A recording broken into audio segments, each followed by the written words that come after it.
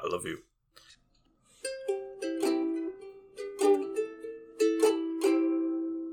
Well, gobble gobble mother cluckers, and welcome back to Green and Faceless on the Couch. I'm the Green Traveler. Gibble gobble gobble trouble. I am the Faceless Leon. I feel like we've done that before.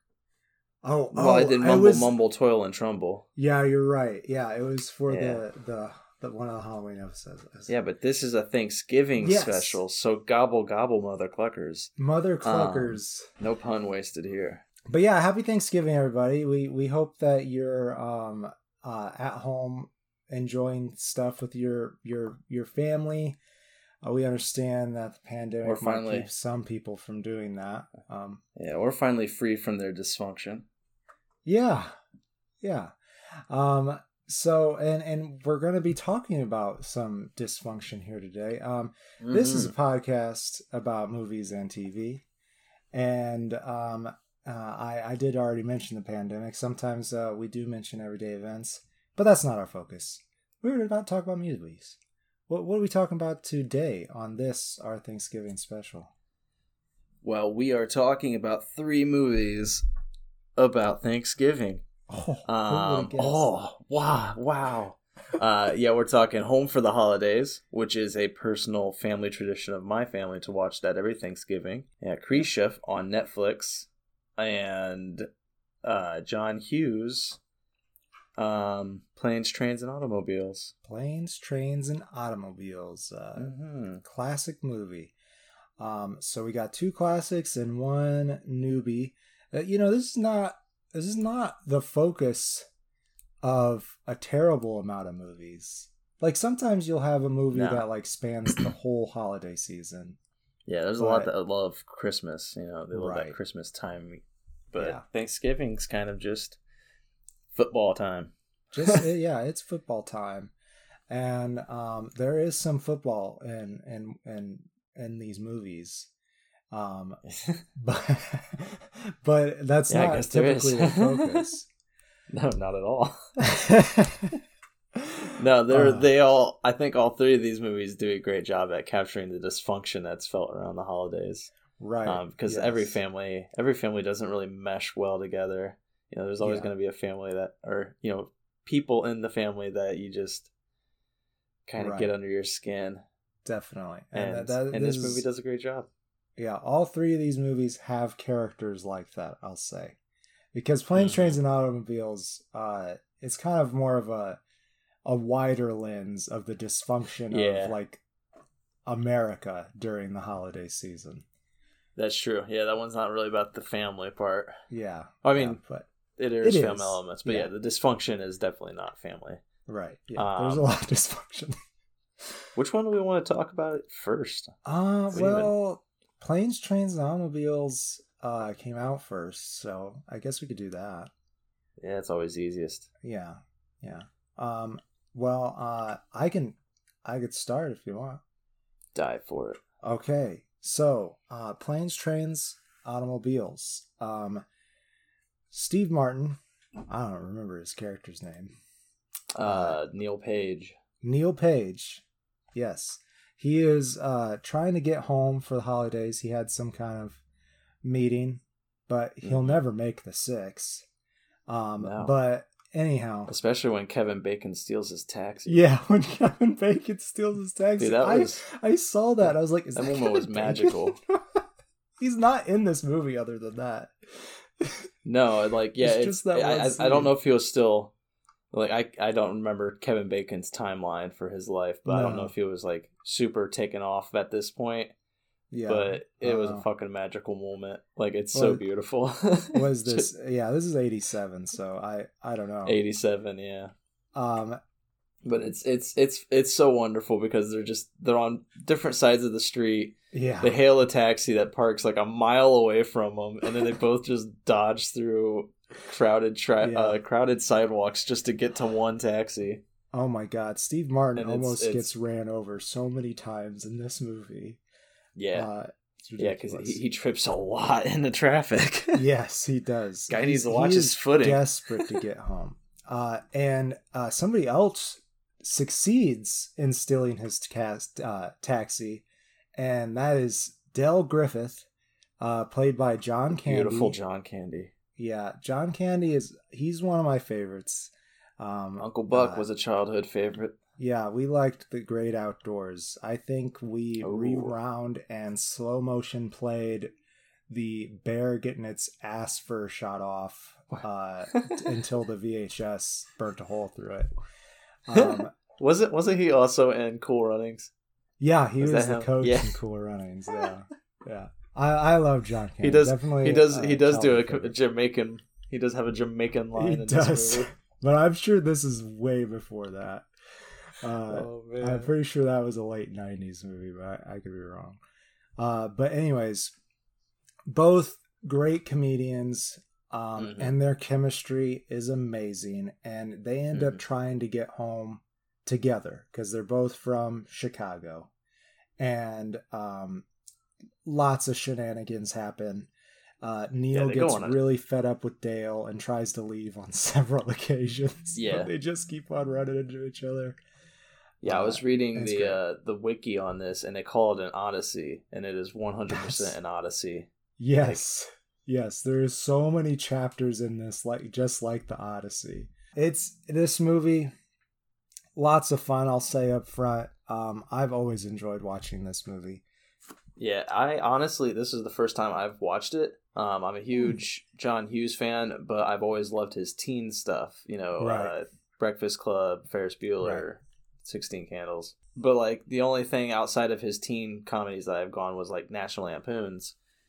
So, I don't know. I also wasn't like a huge fan of Steve Martin when I was a kid. He seemed so right when like we were coming about all the stuff he was doing, his comedy like completely shifted. Because when he started out, he was extremely high energy and absurd. But then he kind of turned into the straight, dry comedian. And as I have aged, I have enjoyed it more, definitely. Yeah, I agree. Especially once I discovered his music. Like, I really love his music is great. Great banjo player. Banjo. I was trying to remember the instrument he plays. Even here with John Candy, Steve Martin's chemistry, as you said, is phenomenal. It's great. Yeah, they filmed this whole thing. I looked up specifically how long it took each of these films to be shot. And Planes, Trains, and Automobiles was filmed in 85 days. So it's like 2.5 months, roughly. Or a little, just under 3 months. But, it is the longest it took to film out of the 3 movies. Huh. But it does have a higher production, quality. A lot of locations. And I'm sure there is a lot of shenanigans that ended up on the cutting room floor. Well, they had to fit all that heart in.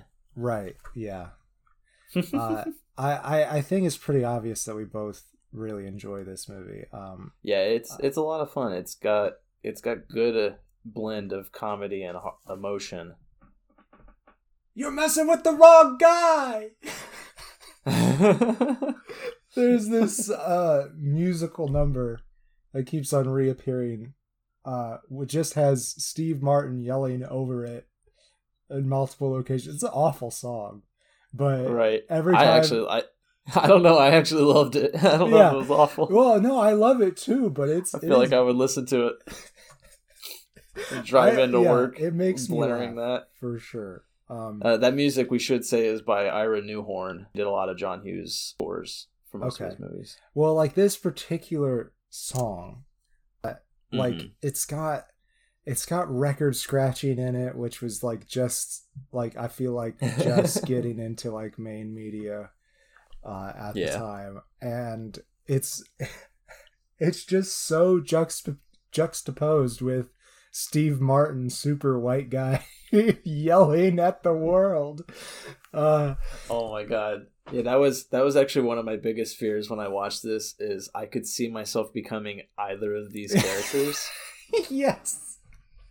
Because they portrayed like all of my negative qualities so well. Oh man. It's like with Del Griffith, I'm always like, typically I'm either very talky or very obsessive. you know, he gets into your skin like at times, you know, and I can definitely do that, and I don't like that I do that. You know, it's one thing that I got back off from. And with Steve Martin, he's a very impatient, wound up, you know, very stressed guy. Yeah. Dale calls and I'm already that way. Dell calls him an intolerant person. Which I mean, after a while, I mean, they grow together in this film.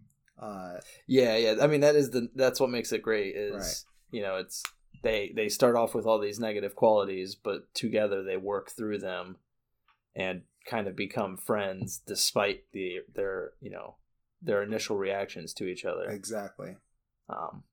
So it gives me hope. Yeah. But watching it makes me really scared because I'm just like, oh no, I could be. It's just like one event away from becoming both of these gentlemen here.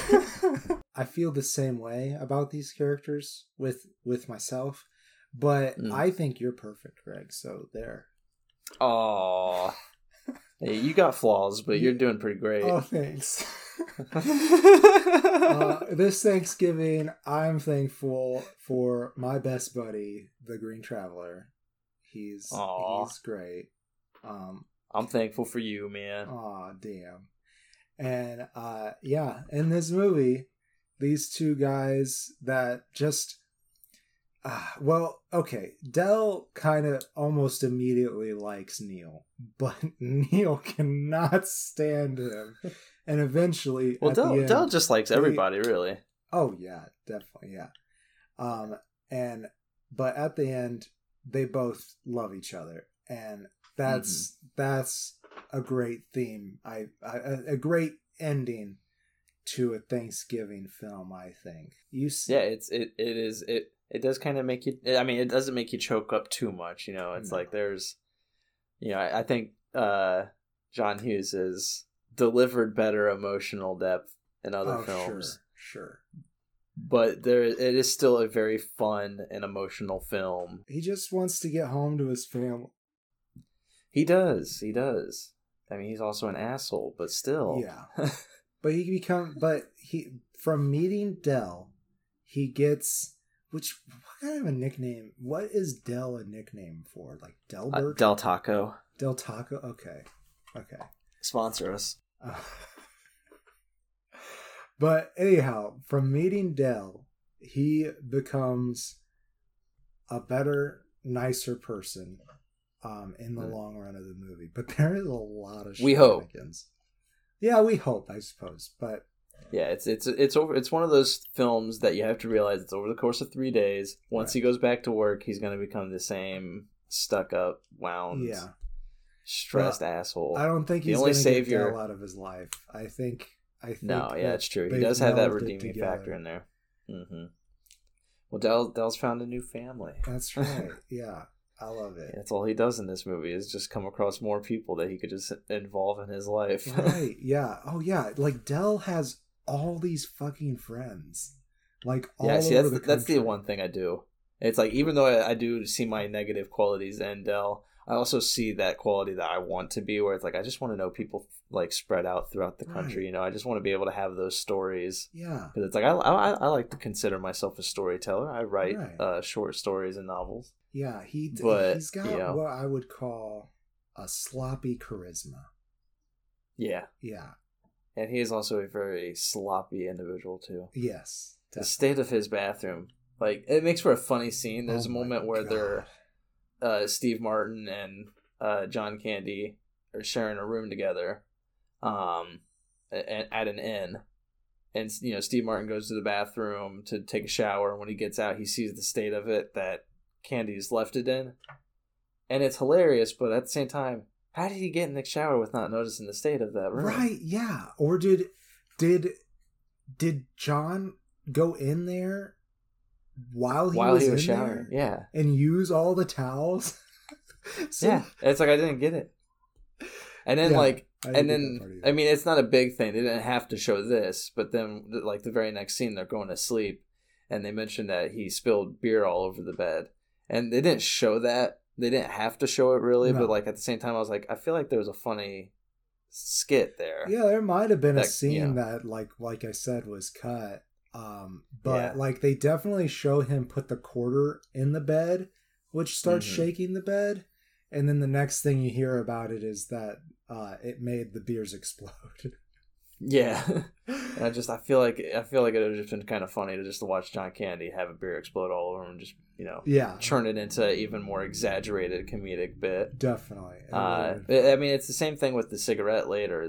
He tosses the cigarette out the window of the car and it knocks it back into the back seat. Yeah.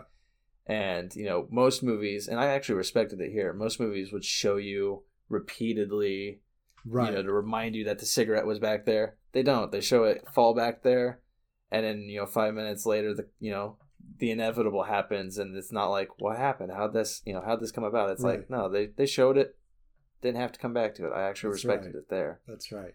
I honestly really love that bit leading up to that, where he's just mock playing the piano to Ray Charles and swerving all over the road.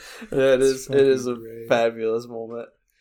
God. He keeps on looking over to Neil to see if he's joining in, but Neil's just dead asleep. Right, he's just dead asleep. How do you sleep through that? It was so bad. I love it.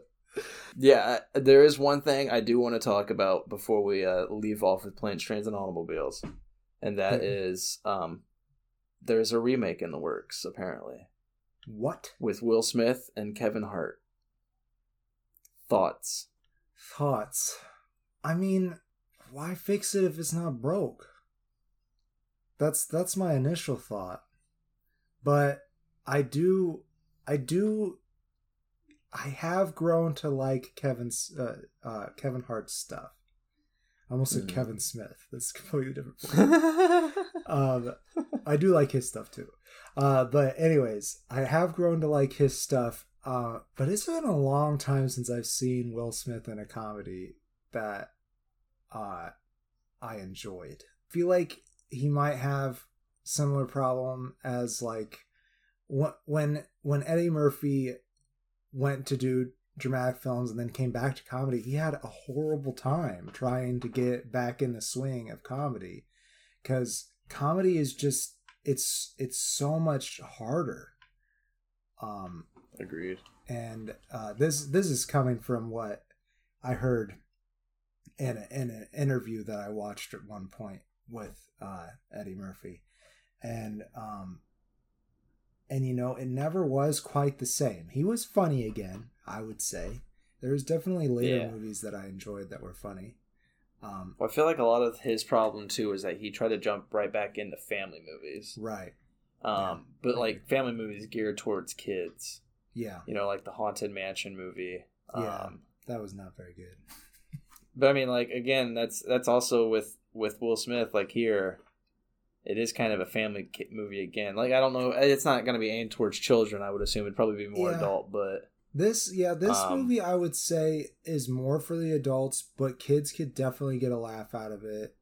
Yeah, easily. I don't know if they would find it as enjoyable nowadays. I don't know. Right. Kids nowadays are much different than how we were back in the 90s. That's true. That is true. I will give it one thing, is that there is not a lot of diversity in this film. No. At all. There's not even there's one or two female roles, and that's about it. Yeah. And one of them is they're credited as car rental agent. That's Eddie McClurg, which she's really funny. Kind of reminds me of Madeline Kahn. Yeah, and I hated how Steve Martin treated her. Oh my! I've been in his situation before. Yeah. Well, it's like, I mean, okay, I haven't been in his specific situation. I haven't been as, constantly, harassed at every single angle to get to one goal, for as long as he did. But I've had that moment where, it's like, you've had a day where everything's not going your way, and then you're forced to, walk an hour or more somewhere. Right. Just to get your goal accomplished. Because of somebody else's error, too. Yeah, exactly. And when I got to the place where I wanted to go, I was tired, but I was not mean. No, and he was brutal to her. Worst. I was so pissed. Honestly can't recall another movie where I've heard so many fuckings in one sentence. And honestly, it's the most cursing I've heard from Steve Martin in a movie too. I feel like, which this movie is rated R. I don't know that it really needs that rating. I mean, I feel like I don't think so, but I guess that's probably wise because he cussed a lot. Yeah, he cussed a lot in that one particular scene.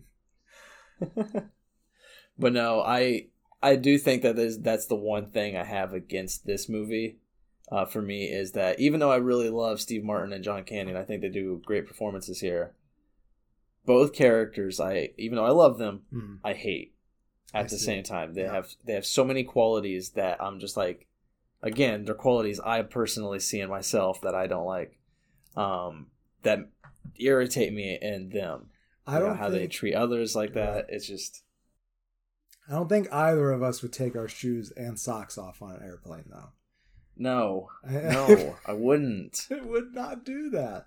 Maybe my shoes. I know the smells of my feet. Yeah, I mean, maybe my shoes, and maybe if like I came straight from home to the airport, I know I haven't been sweating in my shoes, and it's like a long flight, I could see myself taking my shoes off, but I'm not gonna take off my socks.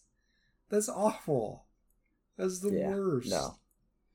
Down. I would probably take off my shoes, but I would keep them down, keep my feet down by the floor, and I would try to do it in a way that nobody could see that I took my shoes off. I'm so tall, I don't really have room to put my feet up anyways in an airplane, so. First class, man. Come on. First class. Jeez, yeah, I mean, Neil so definitely is that guy who's asking for the manager and shit like that. But like I said, I feel like they both, at the end, they balance each other out, and together they make one really great person. I think that's Planes, Trains, and Automobiles. Yeah, I think so too. In a nutshell. I introduced you. You want to say what your closing statement? Planes, Trains, and Automobiles. I would give it a 3 out of 4 stars. It is enjoyable. Again, family could watch it. There's a lot of swears, but who cares anymore? Right. But it's enjoyable to watch these two go on this crazy odyssey. All the mayhem that they go through, which is, some of it is predictable in a very fun way. Right. Some of it just comes out of the blue and you kind of feel bad for them, but at the same time, like, you're laughing so hard. Right. But that's my thoughts on Planes, Trains, and Automobiles. Anyhow, what I thought about this movie, I think it's pretty obvious that I like this movie. I've watched it on several occasions. I only think that it's gotten funnier as I've become an adult, and I would say I give it a full face out of my full face. Yeah, out of my rating system, which you can get no face, half a face, and full face. I like it. Yeah. Some out of 4 stars in your faces. Yep. It's got a full face. And now you got a meaning to the Faceless Leon. Yeah, there you go. I like it. Yeah. You're building a backstory, which is more than we can say about one movie that we're going to talk about soon. But before we talk about that, we should talk about Home for the Holidays. Tell me about it. Directed by Jodie Foster of Silence of the Lambs. And written by W.D. Richter of Big Trouble in Little China. Right? Where'd it come from? The script is actually delivered to Jodie Foster from somebody, I can't remember, some producer, but it had a note on it that said, "This is a total mess and I love it." And like this, it really does describe this whole movie. It's a total mess and I love it. But it stars Holly Hunter as, what's her name? Claudia. No. It is Claudia. That's right. Yeah, Claudia Larson. Yeah, Claudia Larson. She returns home to Baltimore to be with her folks and her family for the Thanksgiving holiday. And her family is batshit crazy, basically. They are. In a loving way. They're like in the way that everyone's family is batshit crazy. Yeah, they do perfectly sum up the like normal dysfunctional family. Right. Which includes mother Adele, who is played by Anne Bancroft. Yep. who is Mrs. Robinson from The Graduate. Right. And she's great in both roles, I'd say. Oh, she's lovely here, I think. Yeah. Like she plays the smoking older generation, who's just like constantly trying to correct everybody else, worried about everyone else's opinions of the family, that kind of thing. Right. Yeah, she's just lovely here. But the father is, what's his name? Charles Durning. Yeah, and he's amazing in this. I love it. The dad. Yeah. In this movie. Yeah. He's one of my favorite characters, definitely. Yeah. My favorite character is the gay brother Tommy. Yep. Played amazingly by Robert Downey Jr. It is a good very young.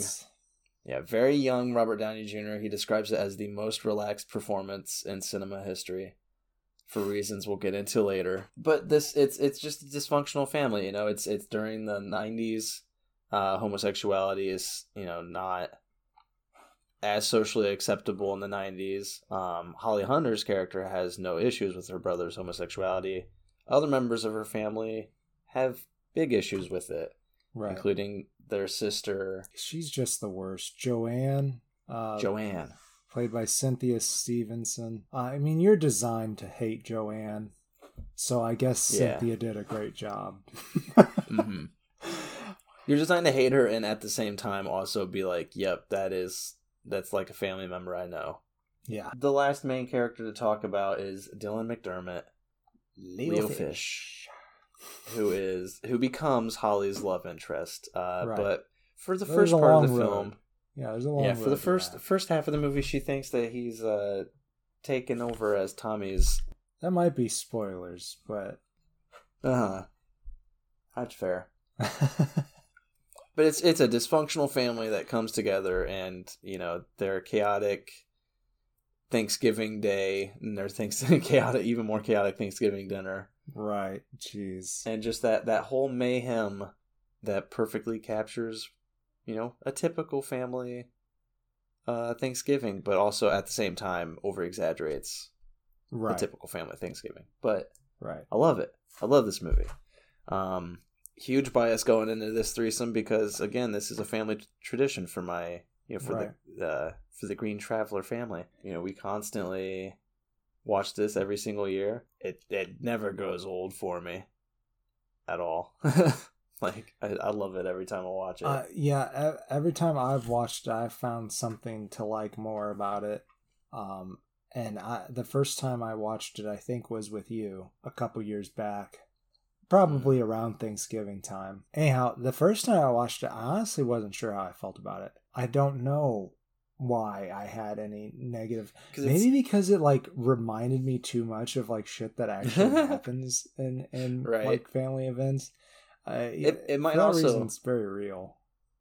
It might also be because it's just a low budget 90s movie. It has that straight to VHS feel.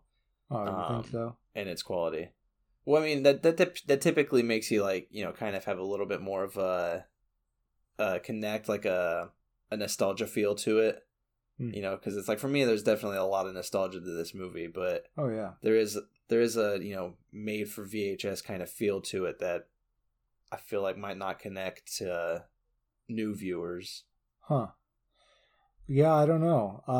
I feel like it would be kind of hard to convince someone to sit down and watch this this movie with me, but which is a shame because I feel like at the end of it they will realize that it is a good, well constructed film. Like you said, it's definitely older, it's dated.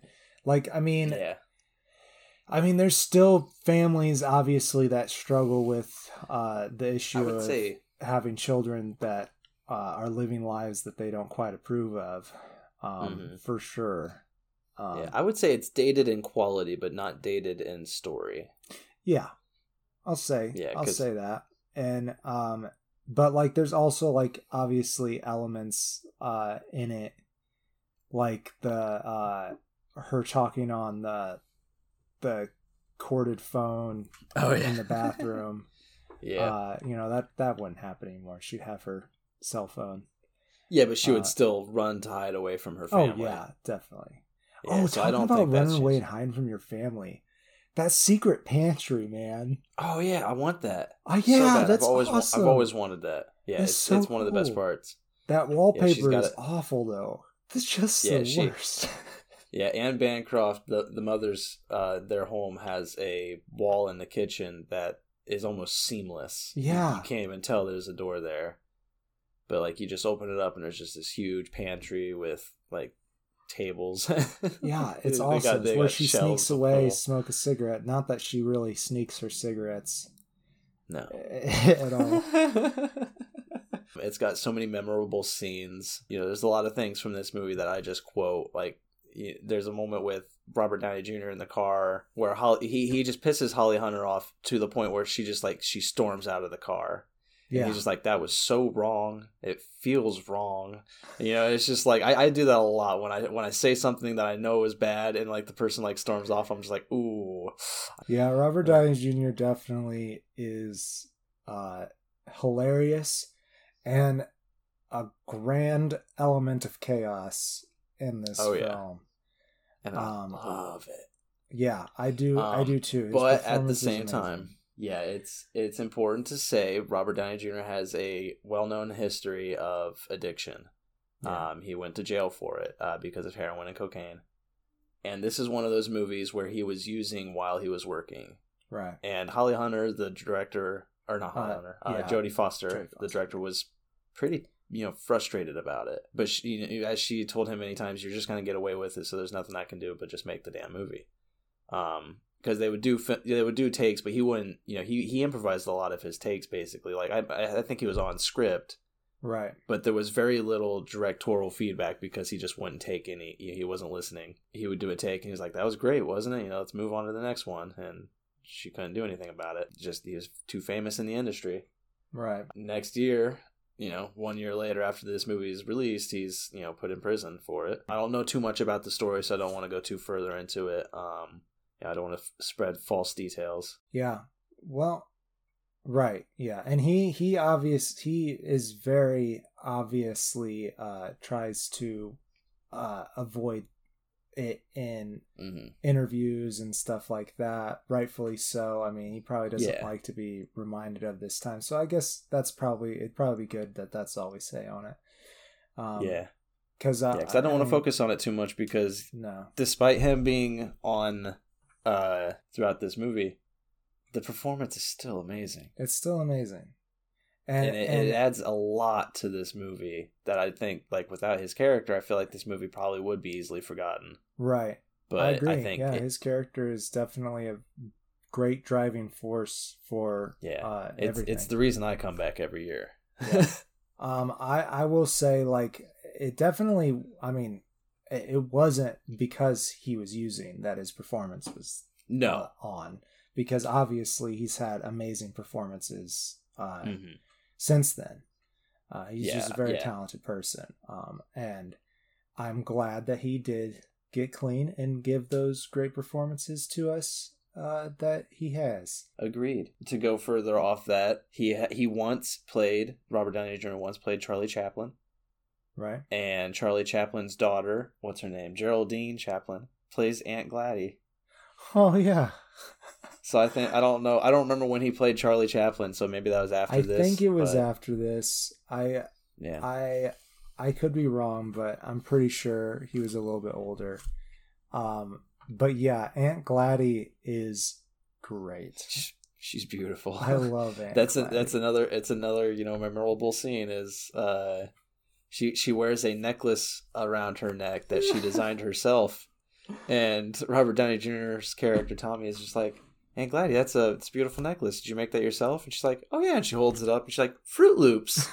And it cuts back to Robert Downey Jr. He can't say anything. He's so shocked. Yeah, Gladdy is that really just describes her to a T. She is Fruit Loops. She also has a big old crush on the dad. Which is great. Wouldn't you? Yeah, I really, though. I mean, you know, he's older. He's a bit overweight, but he's such a personality. I love how he just takes the time to rush into a room, grab his wife, and start dancing with her. Yeah, it is awesome. He's definitely a model to live up to, I would say. Yeah, he's just a beautiful, just living his best life. Right. But he's driving Adele nuts. And to that extent, his son Tommy is also just living his best life. And that's right. For me, that's one of the best parts about this movie is that conflict with his homosexuality, because their sister Joanne, she finds it an embarrassment. She's talking about how people that she knows, she knows people out, where's he at? California? Boston, like, I think. We know, okay, yeah. It's like, we know people in Boston. It's like, how dare you, you had a public wedding on a public beach. And it's, she's embarrassed by it. Right. But Claudia doesn't mind at all. Like, she's like us. Yeah, it's love is love. Love is love. That is the Green and Faceless motto. Yeah, and that's the beauty of this movie comes in the parents' reaction too. Right. Because I don't know so much about the mom. Right. But the father definitely, he's not upset about his son getting married to another man. He actually was kind of upset that he wasn't invited. Right, they didn't get told about it. Yeah. He's just like, why am I always the last one to find out about these things? And then later when his new son-in-law calls, he's just like, why'd you marry this man? It's like, he deserves so much better. That's good. Like I said, Charles Durnin's character is my favorite in the film, just because of obviously the social norms have changed a lot since he was growing up and raising his family, and he's very accepting, as he's more accepting than you can expect someone to be, especially in the 90s. Is great. Yeah, especially in the 90s. Like, he was a little concerned that his son was wearing a dress at his wedding, but that's about it, though. I mean, and Adele, and more so Joanne, have what I feel was like the more stereotypical opinion in the 90s of the situation. So for that reason, it is a great window into people's opinion on homosexuality at the time. Yeah. So as a historical marker, I think it works pretty well. One thing I wanted to say about Holly Hunter was that when I started watching it this time, I kind of forgot who played her, and when I was watching it, I was like, God damn, who is she? I mean, she's so familiar, and I'm like, it's not like a super young Jennifer Aniston, and it's not Jodie Foster, and then I had to look it up. So sorry, Holly Hunter, I forgot about you. But it's Holly Hunter, and I think that she is like a perfect mix between the two of them. She sounds and kind of acts like Jodie Foster, which is probably why she got casted. But she kind of looks like Jennifer Aniston. Sure. You don't agree? I can't back that up. I don't. I've never compared the two, so I don't. Anyways, I can't picture it in my head, but I won't disagree with you there. I just, that's just something I wanted to point out. I do love her in this movie. Yeah, she does great. I mean, really, everybody has a pretty good performance. Oh yeah, like even Joanne and her husband. Do a great job. But the things with like Holly Hunter that I love about, especially just about her character is, she has the parental model that, I agree with, which is, your kids are going to figure stuff out themselves. Right. Guide them, but don't, tell them. And her daughter basically tells the beginning of the Claudia, movie, yeah. Yeah, at the very beginning of the movie, she's like, "Hey, I'm gonna have sex with my boyfriend this weekend," and she's only like 16 or 17, in the Yeah, and Claudia's just like, okay, she's just like, she's not okay with it, but at the same time, she's like, I'm not gonna, my daughter came to me with this information. I'm gonna be receptive and honest about it, and caution her, but not stop her. And, yeah, the way it kind of seemed to me is like they had that stereotypical talk about sex, but which is different for every family. It's totally different for every family. And her mom, a single mom too, and she had the kid when she was young as well. Because I think she's only like 32 or something, which would make her 16 when she had kid. And anyways, played by Claire Danes. Yeah, I think of Terminator 3. Oh my god. I've never seen past T2. I haven't. What? I haven't. You haven't seen the god awful garbage that is T3? I have not. Judgment Day? I have not. Judgment Day is T2. Wait, no, sorry. T3 is what is T3? I don't know. It might not have a name. No.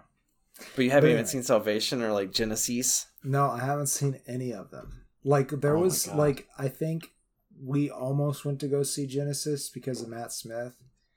And then something came up with me and I wasn't able to go or something. Yeah, he didn't help it much. He didn't help it much. No. Anyhow, I was talking Dark about Fate, man. I know I was talking about Holly Hunter. Oh, the talk, the birds and the bees. I'm sure that she was given the talk, and she said something along the lines, "Now, when you consider having sex, please don't be afraid to come to me and tell me." Mm-hmm. And that's just what Kit does. But still, as in stereotypical fashion too, Claudia doesn't know what to do with that. She has no idea. But instead of just like completely freaking out, she's just like, okay, I'm just gonna stress about this on the flight. Yeah, I'm just gonna stress about it all weekend. Yeah. And what a weekend it is. It's a fun, enjoyable, fabulous ride. Wow. That again I've come back to a lot. And I even like the romantic almost sub story between her and Dylan McDermott. Mm-hmm. I mean, it becomes it becomes the central focus in the third act, but like up until then, it's kind of just more about the family antics. So I feel like we could do closing statements unless you have more to say. No, I think I'm talked out. Okay, go for it. I say this is definitely a well worth movie. Give it a full face. Nice. Guess in closing about it is like you feel good at the end of this movie, even though some horrible things happen to these characters during the movie.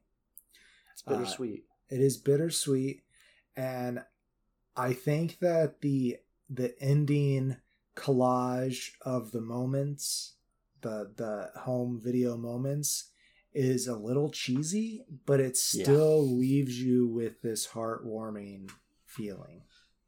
Yeah. And that's what I'm gonna say about the movie. Like it is not a cheesy movie, but it has a cheesy ending. That yeah, definitely it does. My thoughts, I give it 3 out of 4 stars, same as Planet Trains and Automobiles.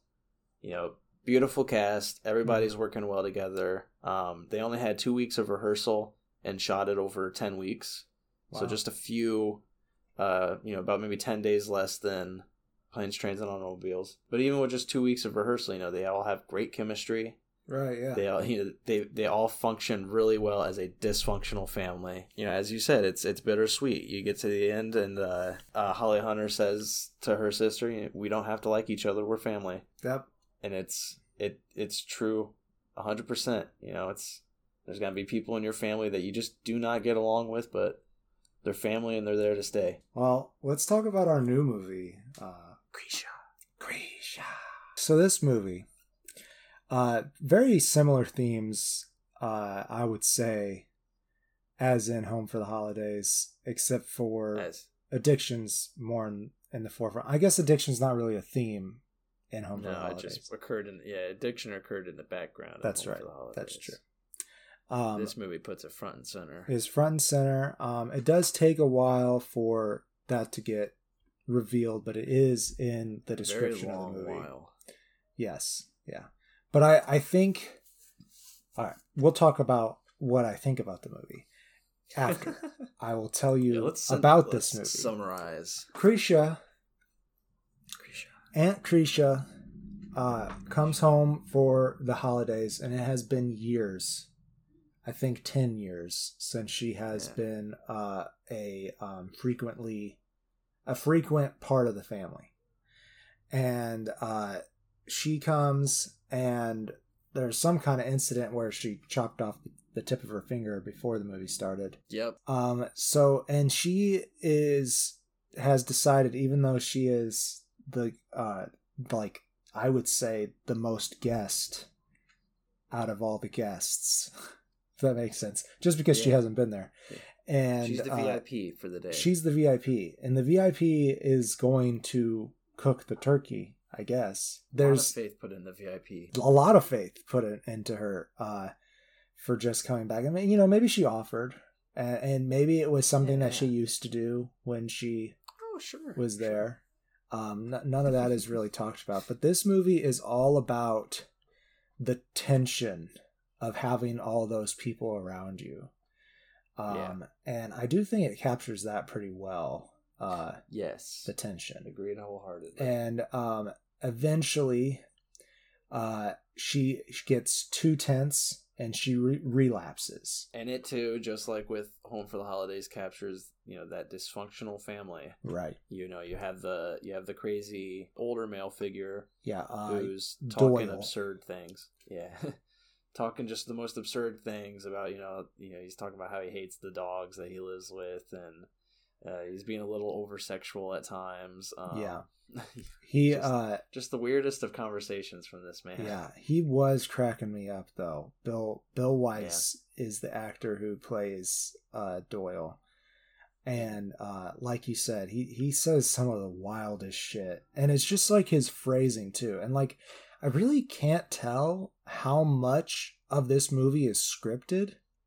Because it really kind of feels like a lot of the scenes are improvised. And for me, I thought that was a negative quality.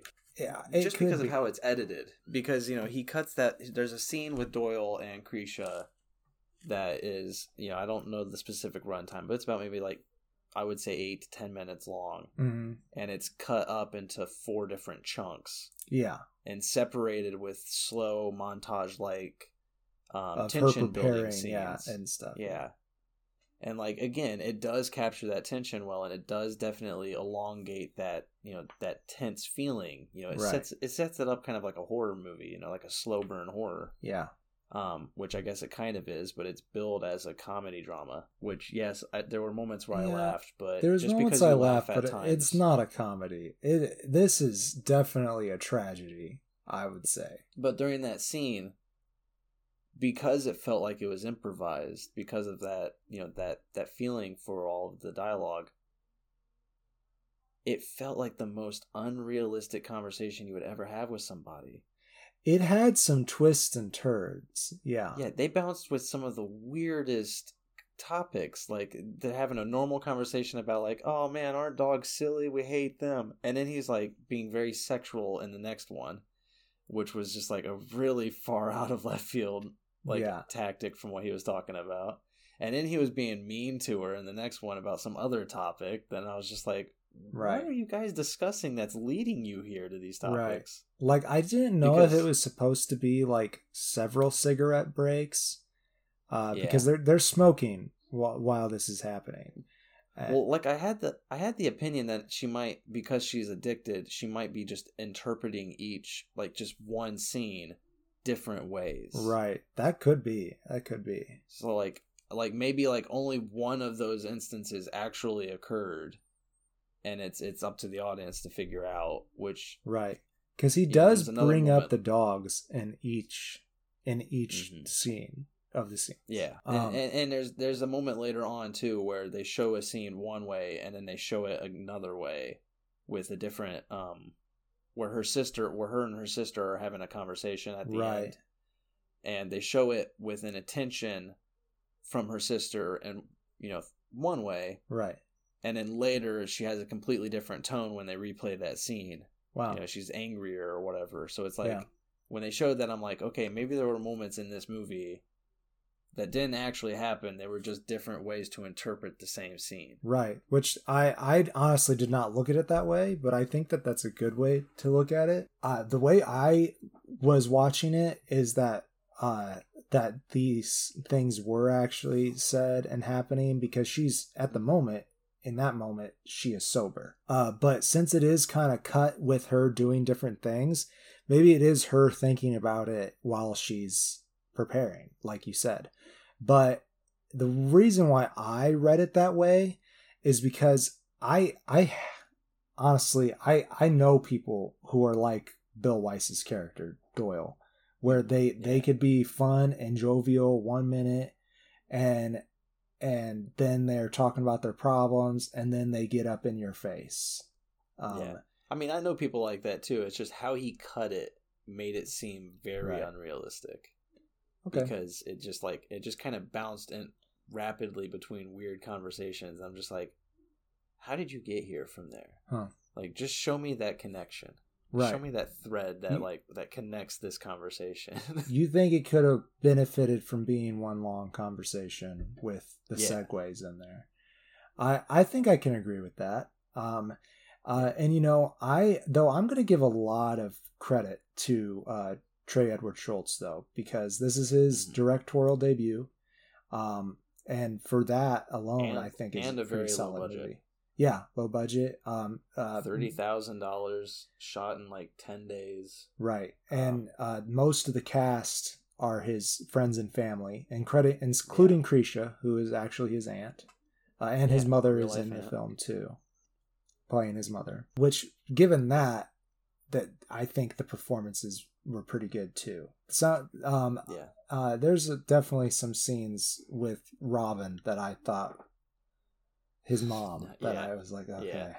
I thought the performance from Krisha was really good. Yes. I think everybody else was okay. Right. I'm with you. I do agree. I give a lot of props to Trey Edward Schultz. I know I'm sounding like I'm very negative on this movie, and I am, but I'm negative in a constructive way. I want to be, at least.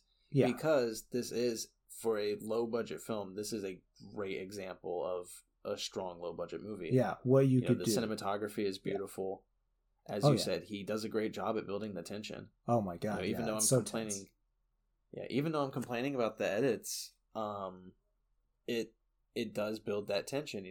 Cutting up that scene with all those segues, it definitely elongated her, her reaction to what was going on and how it was weighing on her. And with each cut back to her, you got a little more drained, just as she did, by the social aspect of everything. And I respect it wanting to be a fly on the wall kind of movie, because you do kind of just sit back and absorb the environment. You absorb everything around you. Like, there's moments where the camera is just circling around the room and you're watching everybody just having a good time. Right. And nothing else is occurring at all. No, nothing. You're right. I think like the noise is really the element that you're supposed to pick up from those shots, is because it is really getting to Krisha. It's chaotic and it's just hectic. It's a hectic She's been living with, she's been trying to live her life as stably as possible. And that's why she got away. And it's too much for her. And again, as I said, I do respect Trey Edward Schultz, because the story here that he's trying to tell is important. Yeah. Addiction is an important thing to look at. But my problem with it, I'm sorry, if you have somebody who's fighting addiction and who has this crazy weird backstory that this movie 100% does not want to talk about. Yeah. At all. Yeah. When you have such a weird backstory that caused a lot of issues, because Trey Edward Schultz's character is very emotionally disturbed by Krisha. Yeah. Why do you give her so much responsibility on the day that's going to mean the most to her? I don't get it. I don't care if she was very adamant about making the turkey. You say no. You don't put that much responsibility on somebody. She's coming back to the family. Right. You welcome her back. You sit her in a corner. Have her make a dish. If she wants to contribute, she can contribute to the meal. She can bring the green bean casserole. Yeah, exactly. Like she did. I mean, I had the feeling that she flew in. I don't know. But she could still make the green bean casserole. Exactly. She could make it there. That's simple. It was definitely a lot of responsibility for somebody who has not been in your life for a long time, and when they were in your life, they were extremely chaotic and just a mess. Yeah.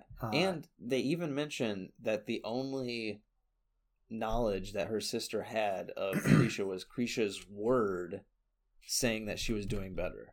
Right. That she had taken a class. That was it. Like she hadn't like scoped it out. She hadn't like gone out to dinner with her sister. She hadn't like slowly eased her back into family life. Right. She just tossed her to the wind at this giant family gathering. Yeah, don't do it just like at Thanksgiving, guys. Don't. Yeah, so it's like either bad story, not bad story, bad like plot hole kind of area, or just a really shit family.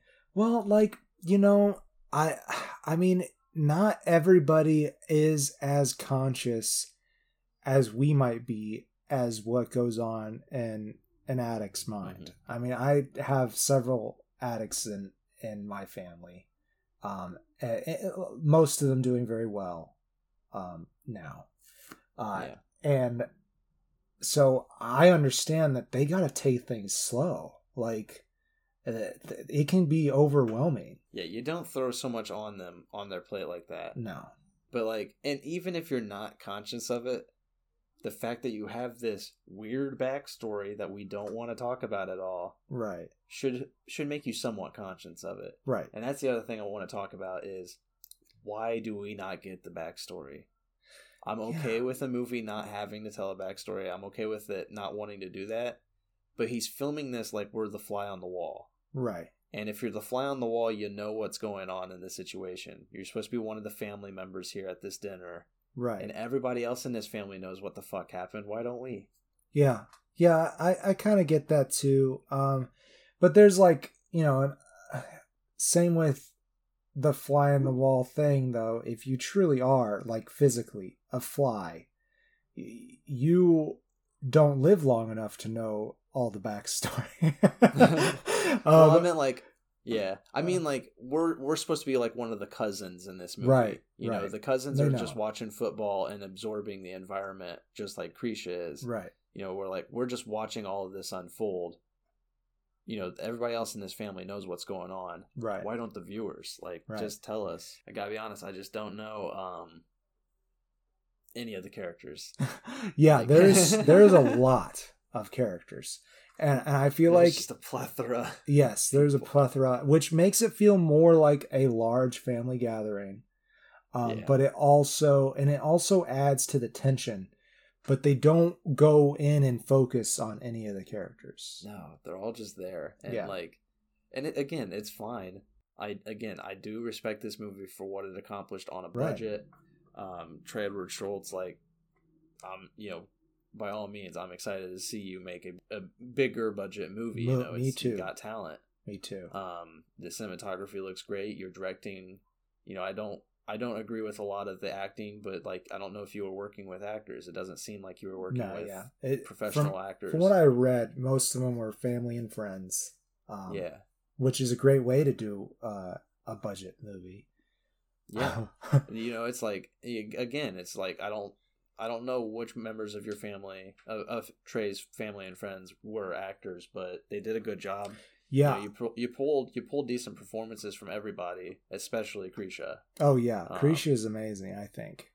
I know that Bill Weiss, I'm talking to him directly, is a professional actor. What's that? I said I feel like I'm talking to Trey directly, like he's gonna listen to this. Hey, maybe he will. He'll see somebody reviewed his movie and he'll watch it. Hi, Trey. Hi, Trey. Sorry. I hope he does. I mean, I did there's a lot that I enjoyed about this movie. I don't know if that's quite the right word. There's a lot that I appreciate about this movie because exactly, you're not really supposed to have a lot of enjoyment. Like I said, it's a tragedy. It really is. But that's the other thing I wanted to talk about is this is available on Netflix and it's billed as a comedy drama. And so I didn't watch the trailer to this. You saw it. You were like, hey, let's watch this for the. It had a high. I was like, yeah, it sounds good. High Rotten Tomatoes rating, and it was about Thanksgiving. And I was like, you know what? Let's add something new to these two that we know are classic. And I looked it up, and it said comedy drama, and I was like, yeah, that sounds kind of like Home for the Holidays, but like a comedy drama. I mean, Home for the Holidays has very little drama, a lot of comedy. Well, it has a lot of drama, but drama told in a comedic fashion. Right. This is just a tragedy. Yeah. With a few funny lines. Yeah, exactly. And just because you laugh. Yeah. Just because you laugh a few times a movie does not make it does a comedy. Not make it a comedy. Hell no, it does not. I mean, if you are a fan of Shakespeare and you go to a Shakespearean tragedy, there's a thing called comedic relief. Yeah. It needs to have a few laughs in it to accentuate the tragic moments. And for the life of me, I was trying to find the comedic relief in this movie, and I think it was supposed to be Bill Wise. But after the first, the first conversation with him and Krisha, I'm like, yeah, he is kind of funny. Right. And in the second conversation, I'm like, wow, I really hate this guy. And the third conversation, I'm like, this guy sucks. Yeah. And in the next conversation, I'm like, fuck this guy. Fuck all of them. Right. I just slowly grew to hate everybody in this. I'd never really felt that way about Robin, though. Robin really seems to care about her sister. But she's the one who tossed it all on her sister. She did. She put too much pressure on her. Too much pressure. And then when she's yelling at her at the end, it's like spoilers. Yeah. When she's yelling at her at the end, she's just she's blaming everything on Krisha. I'm like, you're the one who gave her all of this responsibility today. Right. Yeah. Don't yell at her. Right. I agree. But family does that though at the same time. Yeah, I know. So I think it is that realistically. Yes. That's what I was gonna say. His grandma is another character I can't really be mad at. Yeah, that's true. She is just an adorable. Yeah. Adorable lady. She is actually his grandma, which is kind of. I'm hoping she wasn't extorted for this film. I'm hoping she's cognitively aware of what she did. Yeah. She does not. The character does not quite seem fully cognitive.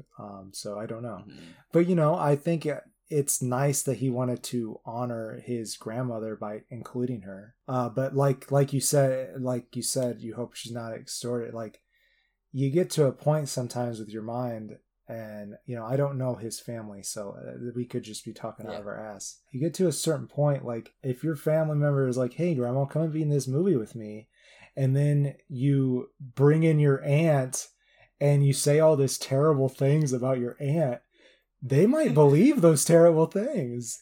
They're like, well, even when she's talking to a baby at one scene, she's like, oh, this baby's so cute, it looks like so and so, and I'm like, there's no script here, they're just filming her. Yeah, she's just looking at a baby and she's like, oh, look at this, so cute. And she's like, Trey's like, get the camera.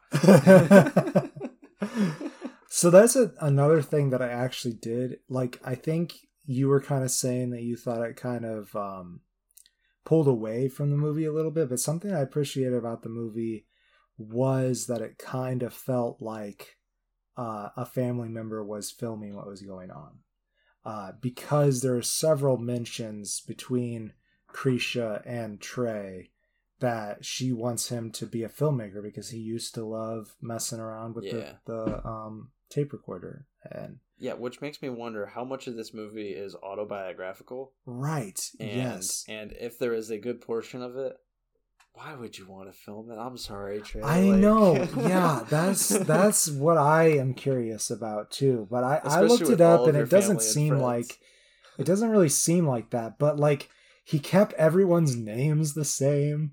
Right? That's like, especially you bring all of your family and friends in, it's just like you're just telling the world, it's like, yeah, this is how we are. And I wanted the world to know this. Like, right, we are yeah. crazy. So, like, I was watching this movie at the beginning thinking it was autobiographical. And I was like, okay, so at some point they reconcile, because otherwise they wouldn't have made a movie about it. But there is, like, the one thing I really don't like about the movie is there's not really a resolution. Like, not even at all. It is a tragedy. Just with no falling action. Yeah. Like, I think even, like, I feel like 2 endings that I would have tacked onto this movie, and it's not my movie, so I can't tell them to go and do this, but I would either have had Krisha, I would either have had Krisha go and do even more to the point where she OD'd, or, you know, intentionally kill herself, or have her leave. Like, I don't even think they showed her leaving in the end. It just kind of ends. And I think she just goes back upstairs. Yeah. And it ends at the tensest moment of the movie. Yeah. Which is, and I gotta say, very unusual. Yeah, it like goes to black, I think, or maybe it went to white. I can't remember. To white. Yeah, I think. Yeah. And when it did, I was like, oh, please let the credits roll now. Like, I can't take any more. Yeah, it was definitely had that feeling. And not in a terrible, like, this is garbage and I want to go away from it. It had it in a tense that was too dramatic for me. Right. I want to back down and calm down. Right. Which is good, you know, as a filmmaker, again, for Edward Schultz, that was... The ending was well accomplished. Right. You want to elicit emotion, and he definitely did that. Yeah, for this movie felt like one of those, as I said, a slow burn horror movie. Right. But for a family drama. You know, it's very slowly builds tension throughout, and then you have that crazy fast, very tense third act that abruptly ends. You know, it's and in that regard, you know, it's well filmed. Yeah. But I'm never coming back to this. Yeah, I don't think I could go through it again myself, and I would have a hard time recommending it to people too. Yeah. I'm sure I have friends who are into tragedy as I am, and I might say, hey, you should check out Krisha. But it is definitely a mouthful, I guess.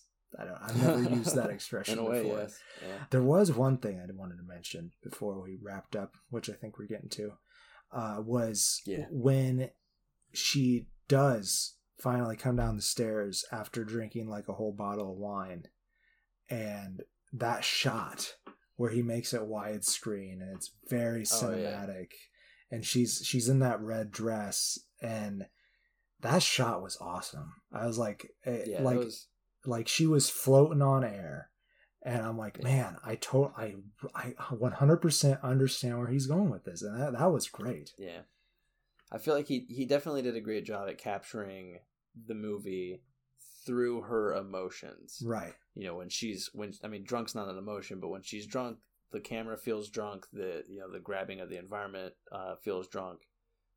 It's almost more cinematic. Yeah, when she's happy at the beginning, you know, the lighting is kind of yellow and happy, and you know, it definitely does a great job at capturing everything through her lens of, you know, how she's absorbing everything. Right. But closing statement, you know, I give it I would give it 2 out of 4 stars. I wouldn't be harsher than that, because again, I do respect what he accomplished here. Right. As a filmmaker myself, you know, without a budget, I know it's very hard to make a good looking movie. Right. With even just $1,000, like $30,000, like that's still very low budget for what you got to accomplish, and he did a great job. Krisha Fairchild's acting is amazing. Mm-hmm. You know, good directing for non-professional actors. You know, it should be a plus, but I just vibed wrong with this movie. Yeah, and I don't think you're supposed to leave it feeling good, but there's definitely but I agree that there are some elements that could have made it stronger. Just a touch more resolution really would have been the main thing for me. But like you said, you were ready for it to be done, and I also agree with that. That I was ready for it to be done at that moment. But I was ready to get back in the car and go home. Let's leave this Thanksgiving, our family reunion. Yeah. Oh, definitely. If I was sitting at that table, I would definitely be done. And I do the Irish goodbye. I just peace. I don't go around and say goodbye to everybody for 30 minutes. I'm out. I definitely am of the Midwestern variety on that. Anyhow, I give this a half a face. I think an amazing first attempt by Trey Edward Schultz. I'm sorry, man. But I am excited to see what else he does, and I would love to see him work with his aunt more, because she really was great. For real, keep filmmaking. Yeah, definitely. I want to see more. And I think most people, I feel like I was looking up brief reviews, and I feel like it is kind of how you either hit or miss with this movie. I've seen a lot of people who like it, and a lot of people like us who are just kind of miss. Yeah, it's not. They don't think it's bad. It's just a miss. I don't think it's bad at all. It could be stronger. The emotion. I mean, he does have the emotion is there. I will say. Yeah, definitely. So, is that our show? Oh, no, we got to declare the winner. Oh my god. Yeah, who wins the Gobble? The Gobble Trophy of the year. Yeah, I'll go first. Again, I had a huge bias going into this. I'd never seen Planes, Trains, and Automobile or Krisha, and I have seen Home for the Holidays probably around 20 times. Jeez. Yeah, I love this movie. And Planes, Trains, and Automobile gave it a run for its money. There's things about Home for the Holidays that have grown old with multiple rewatching, but it wins the Gobble Gobble Trophy from The Green Traveler. All right. Solely for the performances. All right, so we come to the part of this show, where I have to decide between these two movies. I think giving my ratings alone, that Krisha's kind of out of the running, which I had high hopes for the movie, and it really didn't disappoint, I would say, for a debut movie. But between Planes, Trains, and Automobiles and Homes for the Holidays is really hard, because my bias leans towards Planes, Trains, and Automobiles personally. Yeah. But they're both very good movies. Both very good movies. And I think you can just take a leg, I can take a breast. I think I'm gonna go actually for Home for the Holidays, though. It because of what this episode is about. This episode is about Thanksgiving, and that movie encapsulates the feeling of being home for the holidays is all about. Yeah. So it gets the 2 Gobbler trophies. Nice. From both of us.